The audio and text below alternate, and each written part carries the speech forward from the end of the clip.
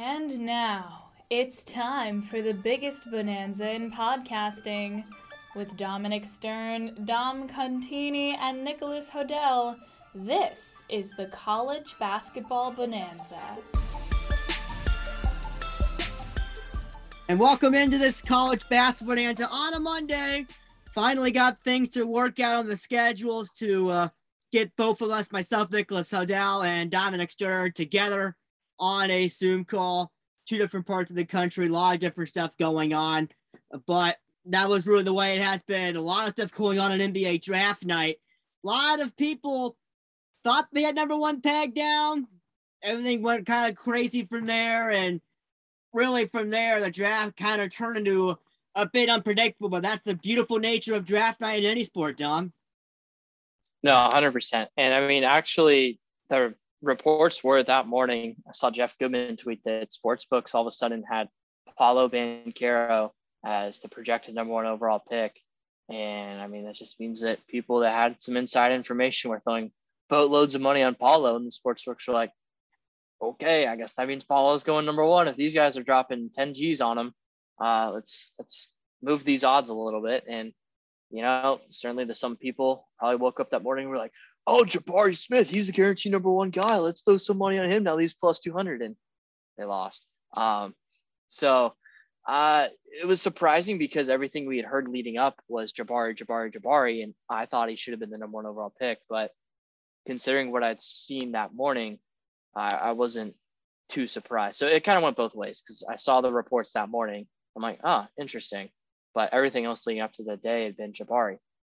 Yeah, never, ever doubt the Sharps in Vegas. It seems like that side of the area knows exactly. They always win. Yeah, they always win. They know what they're doing. They know what they're doing. And that was the big story of really the whole night, even from the collegiate standpoint of Duke in general.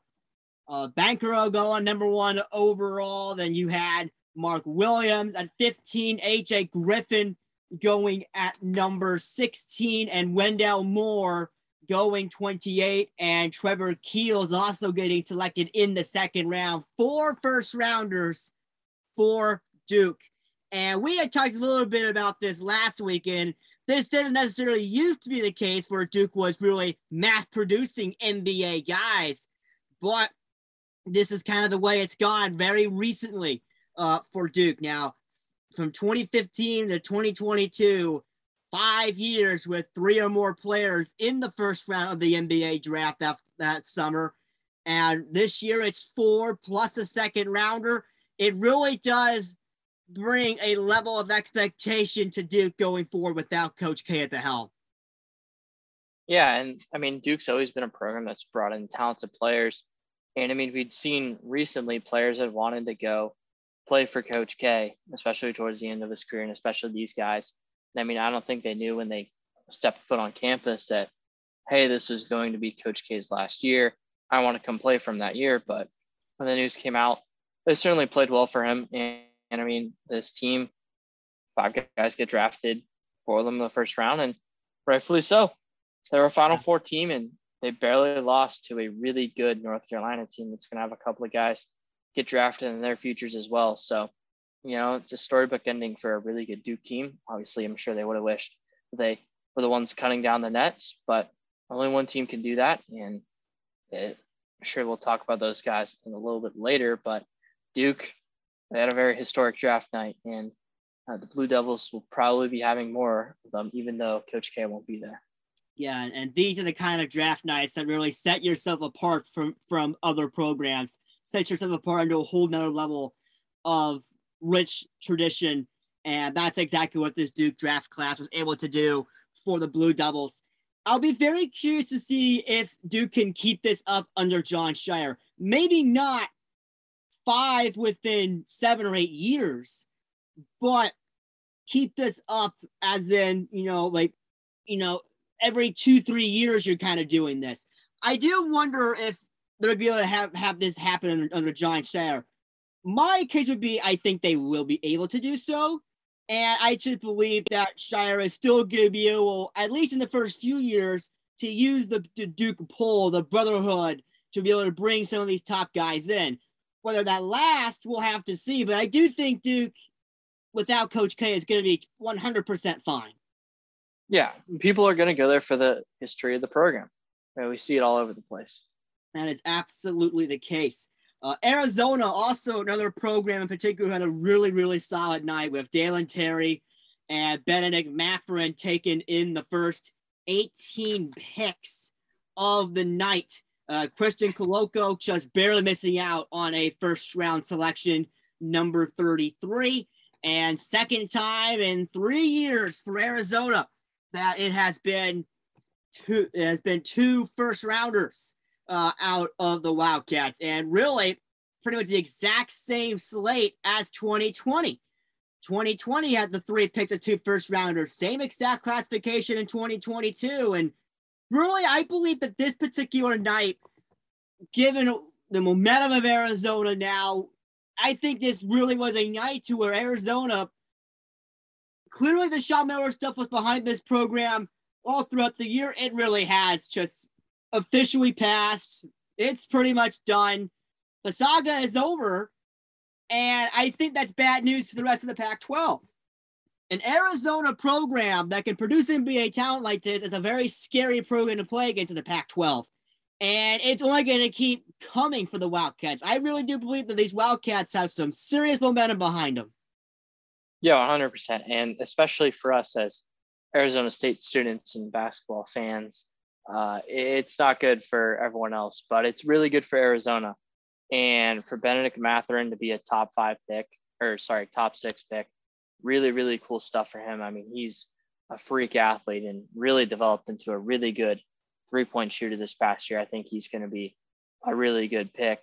And Dalen Terry going to Chicago, I mean, I think that he's one of those guys who can come off the bench and serve as a really, really good athletic player as like a 6th man or something. Now, Arizona and Bobby Murphy basketball teams have had their bad success of drafting Arizona basketball players. So we'll see if that streak will be broken. DeAndre Ayton, Lauri Markkanen. So we'll see. I mean, those guys both played, but didn't play all that well.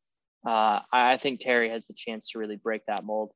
He may have not been the star guy at Arizona, but that's not due to him. It was due to the players that are around him and the way that he fit in with that team. So I think Terry is going to be a really good player in Chicago. And I mean, I think that Coloco is a perfect backup center. He's the guy, you don't want your backup center to be a scorer. You want him to be a defender, come in and, not hurt you. And that's exactly what Coloco is going to do. Really good in the pick and roll too. Yeah. And just from an Arizona perspective, you want more nights in the draft like this year's draft. You want more of those nights going forward. And I certainly believe they are coming for Arizona.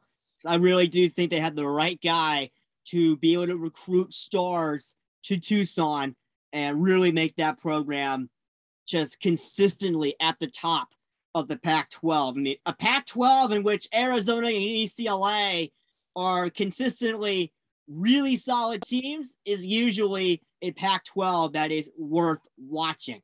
But the Pac-12, nowhere near the big winners in the NBA draft. Conference-wise, that belonged to the Big Ten. 9 selections topping the conferences on the night. 3 in the top 10, 2 in the top 5 for the Big Ten. Keegan Murray and Jaden Ivey, both of those selections, really historic picks, especially for Keegan Murray, now Iowa's top ever NBA draft selection.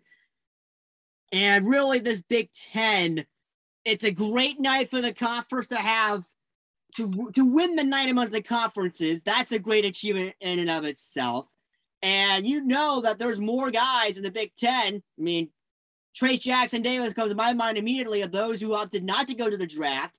The Big Ten will still have stars in the conference this next season. And to win the conference race in the NBA draft, it certainly means something for the Big Ten. Still looking for their elusive national championship, but it really does send the signal of we are a league that can be full of NBA talent and a league worth watching even if we're not winning national championships. And you forgot about Kofi Coburn too, Nick. He went undrafted. So that was a little disappointing because one, I mean, he's not a pro big man. I mean, we're going to be realistic here. But it also means he should have just stayed in the NBA, but whole nother topic. Yeah, this was great for the Big Ten. And when you think of the leagues that, get a bunch of guys that are draft guys, you think of the SEC, like we talked about on the last episode. Think of the ACC, the Dukes, the North Carolinas, those schools that really get the good players that get drafted. And also the Pac-12, Arizona, UCLA, people go there because they want to go play basketball. And the Big Ten gets guys and they stay there and they get their degrees, and they may not be like the super flashy players, but they're still good players and they help teams win a lot. That's Big Ten basketball. So to see them have the most draft picks out of any conference, to me, was pretty shocking. But I mean, I think it's a testament that it can be both ways. And it's just a matter of time before the Big Ten wins the national championship. I mean, I really don't know why they haven't won it. I mean, you'll hear the people who say, oh, well, they just run through the gauntlet and like they have that hard schedule. Well, I mean, teams in the Big 12 have won the last 2 national championships. So that argument kind of sucks. Yeah, it's not a good one at all. And I really like for the Big Ten. I mean, you have a guy from Iowa, Purdue, Wisconsin, Ohio State, the 4 programs from your conference represented in the first round of the NBA draft. I mean, if you go further into the second round, Michigan State, Ohio State getting a second pick overall on the night, Michigan getting another pick on the night. You're looking at a conference that is not just defined by 1 or 2 programs, because NBA talent is coming from all over the conference.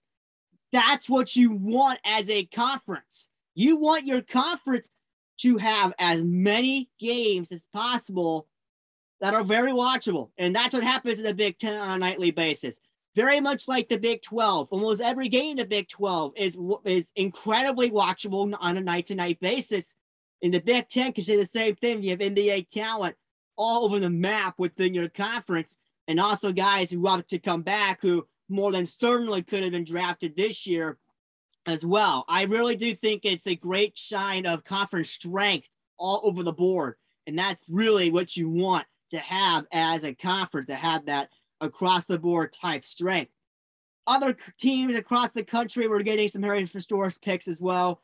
We talked a lot about Jalen Williams at Santa Clara on last week's program, the history that would have been made and was made for the Santa Clara program. I don't know if too many people would have seen him picked number 12 inside the lottery. I don't think many people would have seen that coming. And it's really difficult for mid-major programs outside of Gonzaga to have lottery picks in this day and age. Really difficult. Perhaps another example, Patrick Baldwin, his injuries troubles this past season kind of slipped him down the draft board, still not being a first-round pick. We'll get to him later. But for Jalen Williams, really for Santa Clara, what really does that mean for the Santa Clara program to have a lottery pick in this draft? Well, I think it's important because going to Santa Clara is a really cool spot, and you get to play in the West Coast Conference, which, as we know, is a good conference, and you can be able to recruit. We kind of talked about this with Stan Johnson last year on a podcast you can go and find on your preferred podcast platform, College Basketball Bonanza. But being able to say, hey, you can come here and you can play Gonzaga, you can play St. Mary's, and you can play against San Francisco, where some of these really, really good players, Hall of Famers, have gone. It is a recruiting tool. And if you're Santa Clara, you can also say, and hey, it's not out of the likelihood that we could develop you and help you get drafted, because we've done it before.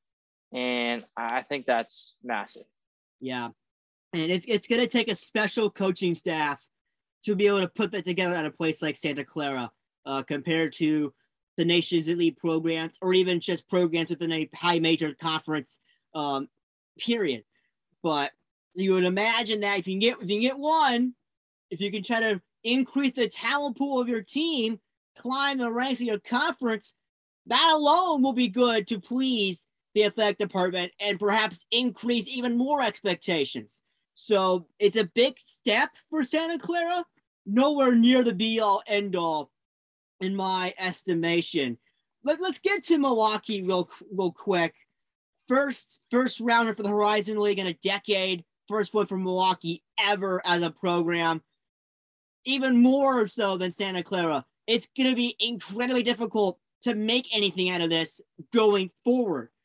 It's going to be one of those things to where you're going to have to really just build it up now. Is increase the talent pool of your roster to try to make your way up the standings, make yourselves known to the right states of your conference, the Northern Kentuckys of your conference. Make yourself know that we're coming for your throne in the conference. And especially in a conference of the Horizon League, that's about all you can ask for. Just make yourself known to the top that we're coming for you, increase your position, and see what can happen for it. I think that's probably the best possible scenario that Milwaukee can try to make for themselves with a first-round draft pick. Well, I don't think it's actually going to help them out as much, because if you really look deep into this, and I'm not sure how this got past me this past year. I mean, Patrick Baldwin's dad is the coach in Milwaukee, so that's the whole reason he went there. It's not like they developed him. I mean, he just was the top overall recruit earlier in the class. He then moved down due to injuries in high school. And he's like, I'm just going to go play for my dad. I don't know if that necessarily helps Milwaukee, especially considering how bad they were last year. I think it's a little bit of a different case. Yeah, I would absolutely agree with you with that. It's going to have to be another rebuilding process. And then you had your shot. Injuries kind of plagued it. You have to really kind of start over there and just try to make anything out of it, really. I just don't see that necessarily happening there. But a program like Toledo might be another story. Not a first-round draft pick, but Ryan Rollins, selected in the middle of the second round of the NBA draft. And a program like Toledo in a Mid-American Conference that, even though it is a one-bid league, is still a very solid conference to play in from a mid-major perspective. I do think there can be a case made for Toledo that perhaps they can use the one, try to get perhaps one or two guys that perhaps could have been out of reach before, get that pitch, make it, see if it works, and if it does, great. You're gonna have a really solid 1-2, or even just one guy that can complement the rest of your team. And a place like Toledo, where you are pretty much expected to challenge for the Mid-American Conference title, I do think this could bring some good to their program.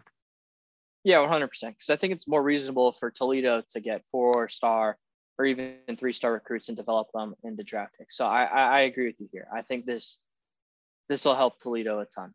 Yeah, that will certainly be the case there. And I want to go back to the first round a little bit. Jake LaRavia in particular, Wake Forest, was not expecting him to be in the top 20 of this year's NBA draft at all. It's a really good result for Wake Forest as a program, kind of trying to make their way in the ACC, a very tough conference, even if it is in a down year in some cases in the regular season. For Wake Forest, a first-round draft pick like this, you can try to make something out of it.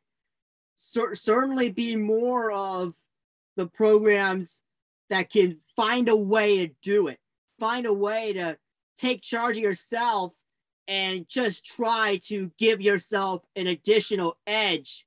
And I would certainly imagine that Wake Forest, it will take time for Wake Forest to be able to do this, but I cannot imagine it's completely out of the realm of possibilities.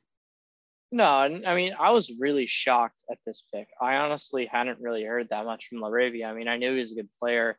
He's their second best player on Wake Forest, but then to see him go round 1, and not just round 1, but pick 19, was pretty shocking. But big frame, you can shoot the 3 ball a little bit, really dominant down low. So, I think this pick has some positives to it. But like you mentioned, for Wake Forest, I mean, it's something you can build on. Say, hey, you can come here and you could be a first-round draft pick. We have LaRavia. He's done it before. You can also play college basketball in North Carolina, where we love it here. We've got North Carolina. We've got Duke. We've got NC State. We've got a bunch of other really, really good mid-major schools. Wake Forest can play for us. And I think that Wake Forest could definitely be a program that you could see continuing to build going forward and being a tournament team. Yeah, and just to kind of bring this whole NBA draft thing home a little bit here, it's only one recruiting pitch at the end of the day.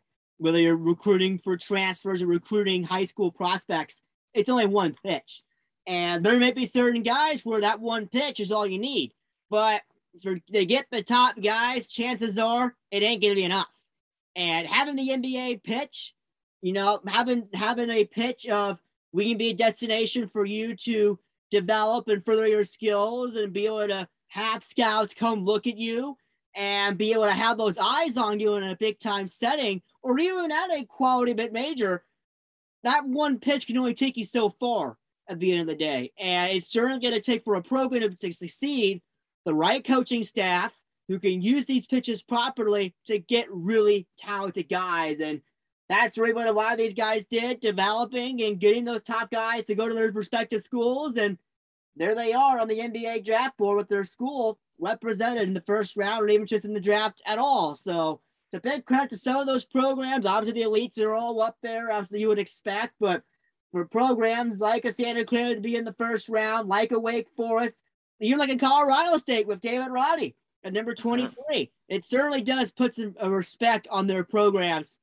to be able to have those NBA draft picks.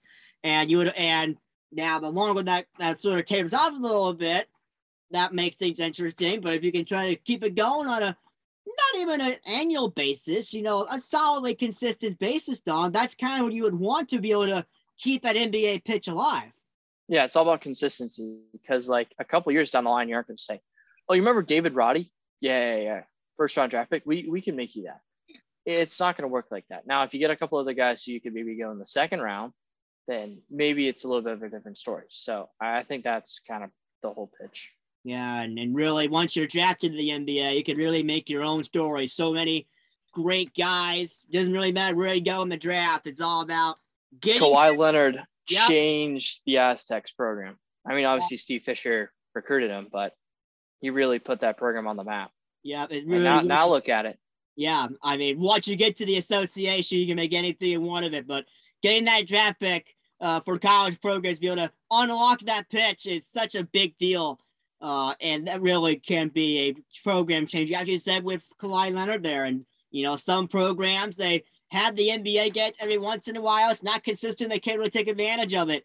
And perhaps for some of these, perhaps one of these programs, we'll have to see down the line if it ends up paying off. But we'll have to really get that when we get there. That'll be a long ways before you can really determine whether draft picks this year can really pay off for programs.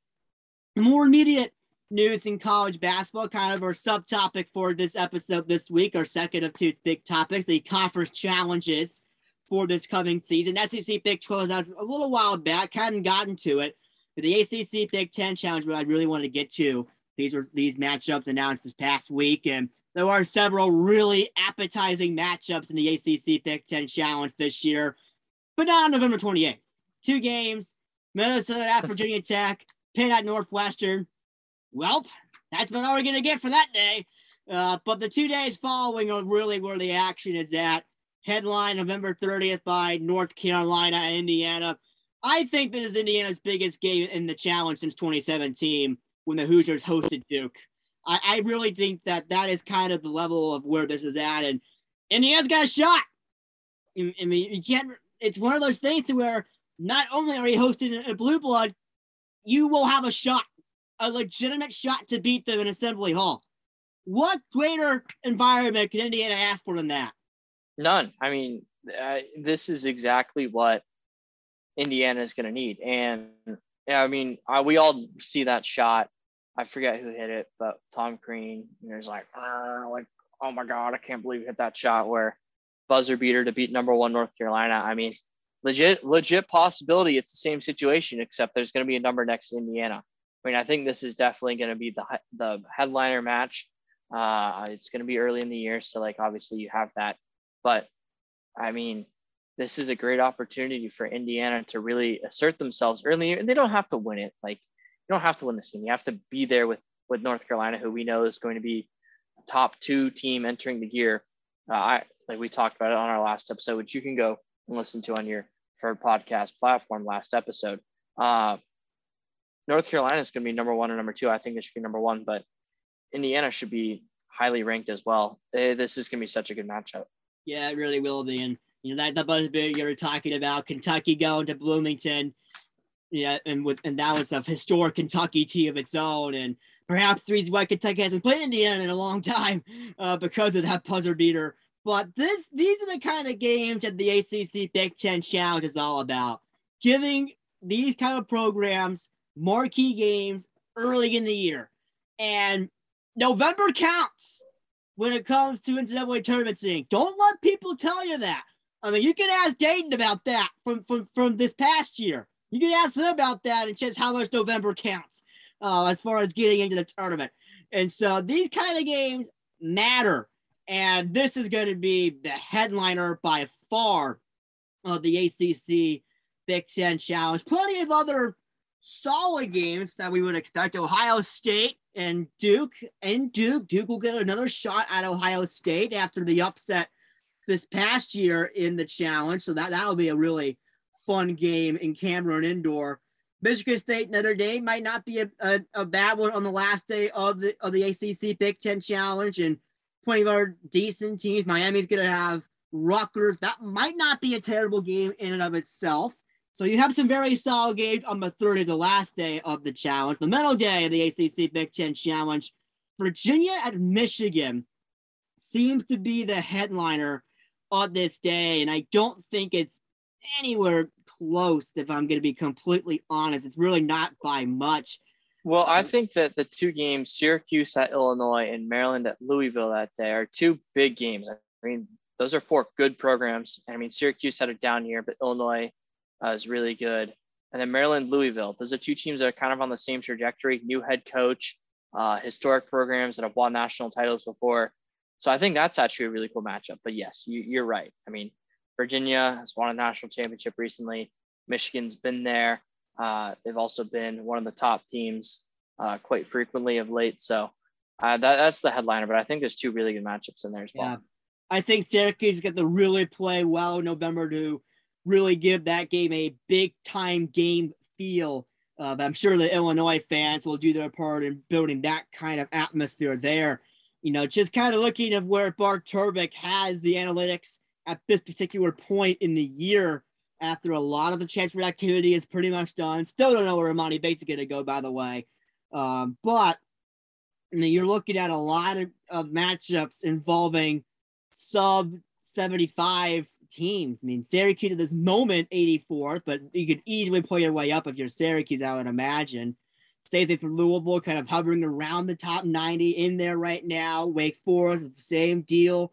Georgia Tech inside the top 100, but it's not by much there. So you have a lot of those middling games as well, and that'll be quite a fun deal to really look at there, really as well. But I am also glad you kind of piqued me a little bit.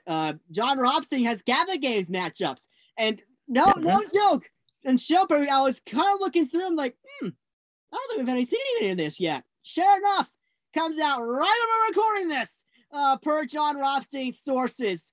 And this is going to be, this will have some intriguing feel. Indiana will get another really solid matchup on the road this time at Xavier. That could be a really solid matchup for Indiana.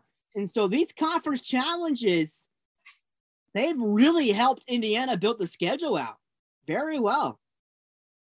100%. I'm not sure why they need to do Xavier and Ohio State every year. That matchup was awesome this past year. Obviously good for Indiana to get that matchup, but I really think that getting that Ohio rivalry is the way to go. Villanova, Michigan State. I mean, you get Izzo, and then you get Villanova sub Jay Wright. I mean, I think that should be a really, really good matchup. And then, I mean, Butler at Penn State, that should be an interesting one. Two teams kind of on the same trajectory, you know, programs that have had good years in the past, but have been down the last couple of years.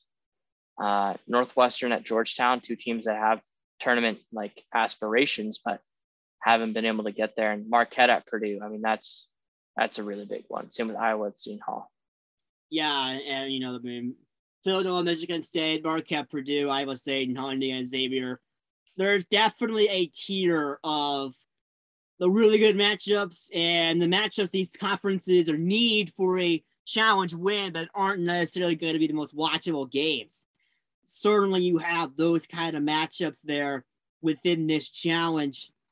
And it's going to be really fascinating to see where this really ends up. And it's going to have to be a big one rare for really both these conferences. I think that goes without saying.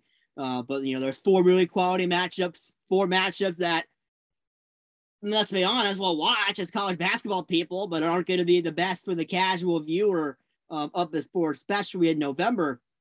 You get a good mix of high quality games and a good mix of games that for some of those teams, let's be honest, some of those games are probably be vital for one of those programs, at least. A win in the Gavitt games will probably end up being vital for one of those 8 teams that doesn't have that marquee matchup in this challenge. And so you're really going to have to win those type of games. And same thing in the ACC Big Ten Challenge, man. You win your conference challenge games early on in the year, and for the SEC Big 12 in January, you win those conference challenge games. That can only help you, because that's going to be a lot more difficult of a game than what you're normally getting in your non-conference schedule outside of other MTs that you may play in. And so, fascinating stuff in the Gavitt games. They're really just the two big tiers of matchups, what really draws my eyes to that. But the SEC Big 12 Challenge, we haven't had much of a chance to really get to this on the program. But the SEC Big 12 Challenge, late January, it's always a marquee event. And it wouldn't be an SEC Big 12 Challenge without Kansas and Kentucky playing each other, because that, of course, has to be the case. They've played each other a lot in this challenge, but it's far beyond this matchup that makes this challenge so fascinating. It's Texas at Tennessee. It's Arkansas at Baylor. You have Alabama and Oklahoma in this challenge. Ole Miss and Oklahoma State's going to be a fascinating one. Auburn and West Virginia will be fun. So many fun matchups in the SEC Big 12 Challenge, and it really does showcase the strength of both of these conferences and such how many enticing matchups there are.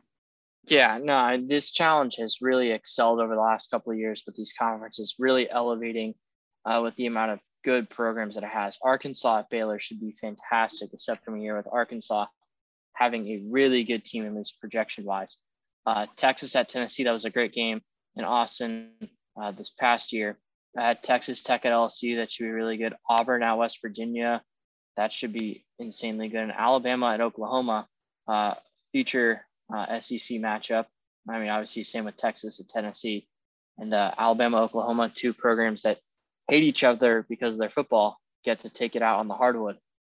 Yeah, and for my money, I mean, from top to bottom at least, by far the best of the challenges of these three major challenges, from top to bottom. Even in a game like Iowa State and Missouri at this point in the year really captures my attention, of two teams that will probably be fighting for either seeding or a spot in the at-large pool. And, those are the kind of games that really fascinates me, really gets me watching college basketball. Really any game does that for me, if we're going to be completely honest here. Let's getting back to the two November challenges, just to sort of wrap up another shorter edition of the show. I mean, for my money, UNC Indiana, Virginia, Michigan, the two best games by far of this challenge. Certainly you can make a case for Michigan State Notre Dame being the number 3 in this particular challenge. But other than that, there are a lot of teams that I think can use a win in this challenge to catapult a season that you're not going to see a lot of pundits predicting. That's kind of sort of what this challenge feels like to me. A lot of good matchups, not necessarily great matchups, but the teams that win these good matchups could catapult themselves into another tier of the respective conference. As for the Gavitt games, I'll let you get your overall words in these challenges too. Again, I've said this before. You have two tiers of games, the elite tier of the Gavitt games and the tier of this challenge that is going to be necessary for a conference to win to take the Gavitt games. That's sort of how I'm feeling these November challenges. Let's get your overall thoughts now. Yeah, I mean, I think it provides Power 5 basketball or Power 6, because you got to include the Big East literally with the Gavitt games. That's really all that matters. I mean, you see some of these games in the Gavitt games that may not seem appetizing on the scale, DePaul at Minnesota, Nebraska at St. John's, even Northwestern at Georgetown or Butler, Penn State. But at the same time, that's so much better than having to watch Dixie State or just some really small school like UNC Greensboro. As much as we enjoy doing that, you don't have to. You can watch really competitive basketball, 4-star, 3-star recruits go at it. So I think that's really my overall take is that these games, even though you're like, where's Ohio State in this? Still better than just any other mid-major game or mid-major, low major versus, one of these other schools. Yeah. And at the end of the day, these conference challenges provide an opportunity for these schools to get really good opposition early in the year that some of these programs may not even opt for if there wasn't a conference challenge. And it really just gives them the opportunity, throws them into a game with a really good school, really makes them see what they're made of. I mean, MTAs do that very effectively, but these conference challenges can also do the exact same thing very effectively and give something to really look forward to. Next week, this next week on Friday, it's a big moment. Conference changes for this next school year become official. And this year, that is 5 schools making the transition to Division I. We'll have an episode for you this coming weekend detailing all 5 of those schools making the jump, as well as the other conference changes that'll take into effect, or perhaps we'll even discuss the Incarnate Word situation. They weren't going to go into the WAC, and yep, they have pulled the complete 360. They're staying in the Southland. We'll definitely talk about that. The other conference changes going official on Friday, as well as the 5 schools. We have not seen a class entering D1 that big in a long time. And we'll really discuss that to the details on the next show of the College Basketball Bonanza. But for now, for Dominic Stern and Nicholas Hodel, wishing you a very good week, everyone.